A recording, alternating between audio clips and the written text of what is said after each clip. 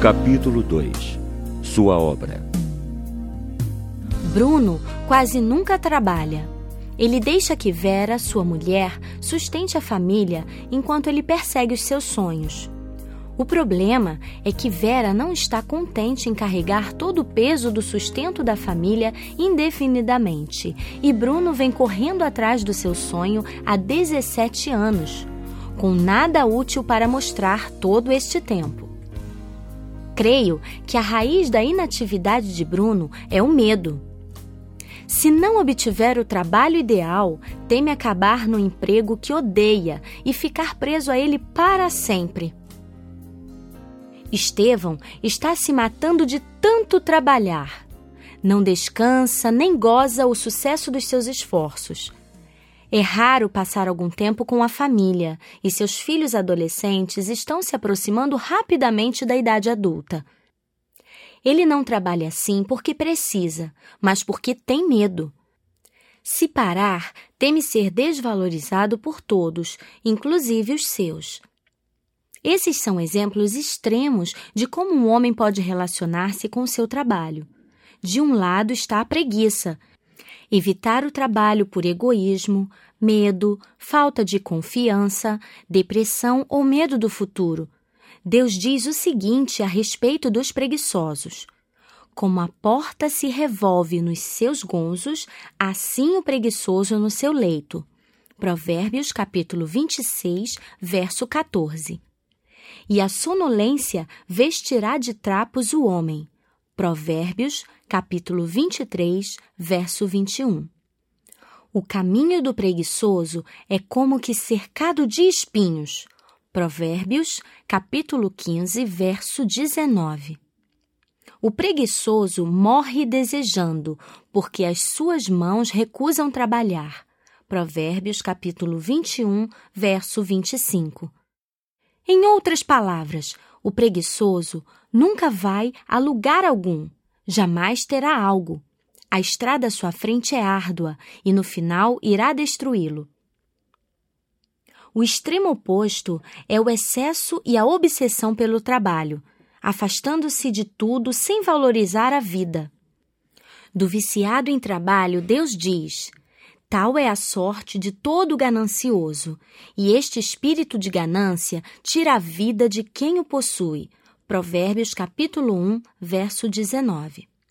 Considerei todas as obras que fizeram as minhas mãos, como também o trabalho que eu, com fadigas, havia feito. E eis que tudo era vaidade e correr atrás do vento, e nenhum proveito havia debaixo do sol. Eclesiastes, capítulo 2, verso 11. Em outras palavras, o excesso de trabalho é extenuante e sem sentido. Nenhum desses extremos promove a felicidade e a satisfação. Só um equilíbrio perfeito entre ambos, que Deus pode ajudar o homem a descobrir, trará essa qualidade de vida. O que faz o homem ir para um desses extremos pode ser estranhamente a mesma razão, o medo. Isso acontece porque, em geral, a identidade do homem está ligada ao seu trabalho. Ele precisa ser valorizado e precisa vencer. E o seu trabalho é geralmente um meio de conseguir essas coisas. Ele se amedronta ao pensar que talvez não consiga obter nenhuma delas. Se estiver desenvolvendo uma função que o diminua, ele se sentirá desvalorizado como pessoa. Se não for bem-sucedido, irá sentir-se um perdedor. Deus reconhece que o trabalho é uma fonte de satisfação para o homem e diz que não há nada melhor para ele do que desfrutar o bem de todo o seu trabalho. Esse é um dom de Deus. Eclesiastes, capítulo 3, verso 13. O fato de muitos homens não estarem satisfeitos no emprego tem menos a ver com o seu trabalho do que com o fato de terem ou não um sentido de propósito. O homem que não tem um propósito pode eventualmente chegar a um ponto em que venha a constatar que trabalhou dura e longamente por uma recompensa tão pequena que não consegue mais visualizar um futuro para si mesmo. Pelo menos um pelo qual vale a pena viver. Se aliado a isso, surgir em seu horizonte o espectro da idade avançada, ele poderá vir a pensar: você não tem mais valor para ninguém. Você é substituível. Você não pode mais fazer o que costumava. Você é velho demais para aprender. Você não possui os quesitos necessários. Você não tem um objetivo. Chegar a este ponto é perigoso para o homem. Geraldo, seu pai e seu avô tinham dificuldades para ganhar o seu sustento. De fato, passaram-se muitos anos antes que cada um deles resolvesse o que deveriam fazer. Eles foram de emprego em emprego, sem qualquer orientação clara. Lutaram financeiramente. Nenhum deles tinha pais que orassem a seu favor, a fim de que os seus dons e talentos fossem revelados, para que conhecessem o chamado de Deus para as suas vidas, para que as portas se abrissem e se tornassem tudo que foram criados para ser. Sem a intervenção de Deus, a história tende a repetir-se. Tenho observado que as pessoas cujos pais oram constantemente parecem definir suas carreiras mais cedo. Talvez ela não decole imediatamente, mas essas pessoas têm um senso de propósito e de futuro que as impele na direção certa. São indivíduos que não vivem frustrados e sem rumo como os outros. Embora muitos pais tenham uma agenda para seus filhos, nem todos os filhos buscam o plano de Deus para a sua vida. Se deixada ao acaso, a vida da criança pode resultar na falta de vocação para qualquer coisa. Ela vacila, se decepciona, duvida e se desespera enquanto tenta abrir um caminho para si mesma. Se os pais de seu marido não oravam por ele, as suas orações poderão preencher essa lacuna e mudar a vida dele. Ore para que Deus mostre a ele o que fazer e para onde se dirigir. As suas orações podem ajudá-lo a sentir-se apreciado e encorajado o suficiente para reconhecer seu valor, não importa o que ele faça. Você pode muni-lo de segurança no sentido de que Deus lhe concedeu dons específicos de habilidade e talento e tem algo bom para ele logo adiante. Ore então para que Deus revele essas coisas e abra a porta da oportunidade que homem algum pode fechar. As suas orações podem calçar o caminho para ele. Mesmo que seu marido já seja bem-sucedido na profissão que escolheu, é bom orar para que ele esteja onde Deus deseja e para que tudo continue correndo bem. Meu marido, que é compositor e produtor de discos, disse haver sentido que as minhas orações o impediram de trabalhar com os clientes errados. Ele jamais trabalhou com ninguém difícil, estranho, maldoso ou inadequado, o que é nada menos que um milagre no seu ramo. Ele sabia que eu sempre orava para que Deus o guiasse para as pessoas certas e tirasse do seu caminho as que pudessem causar problemas. Embora as nossas orações não possam garantir uma estrada livre de tropeços para nossos maridos, elas podem certamente afastá-los de muitas dificuldades.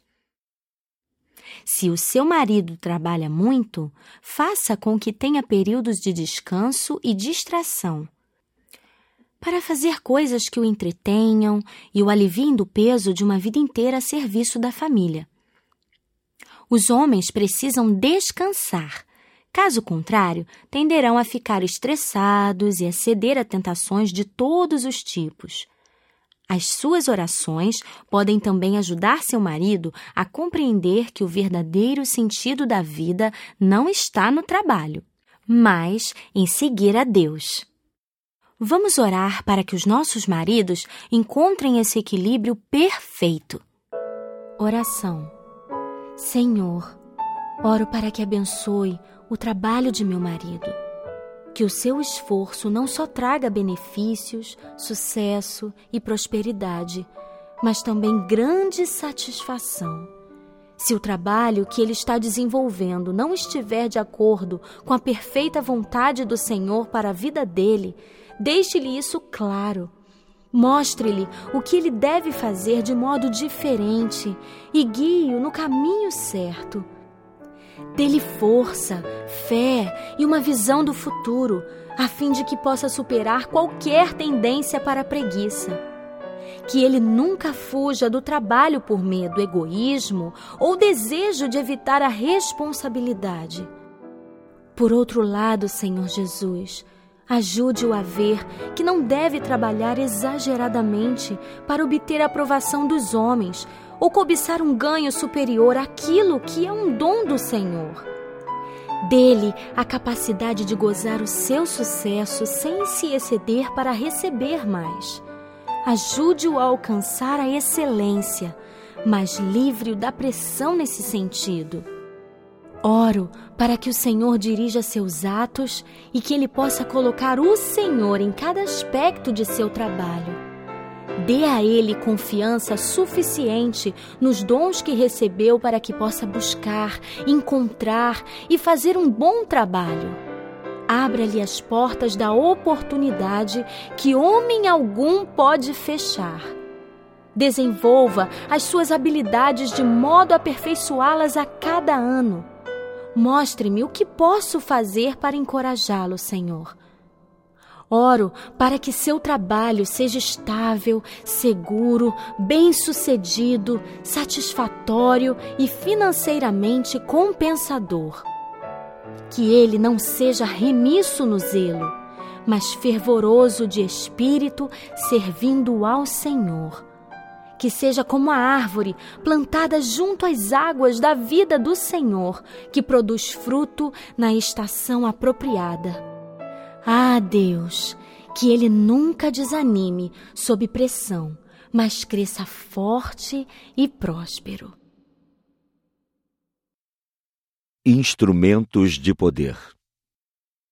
Vês a um homem perito na sua obra? Perante reis será posto, e não entre a plebe. Provérbios, capítulo 22, verso 29. Não te fatigues para seres rico, não apliques nisso a tua inteligência. Porventura fitarás os teus olhos naquilo que não é nada? Pois certamente a riqueza fará para si asas, como a águia que voa pelos céus.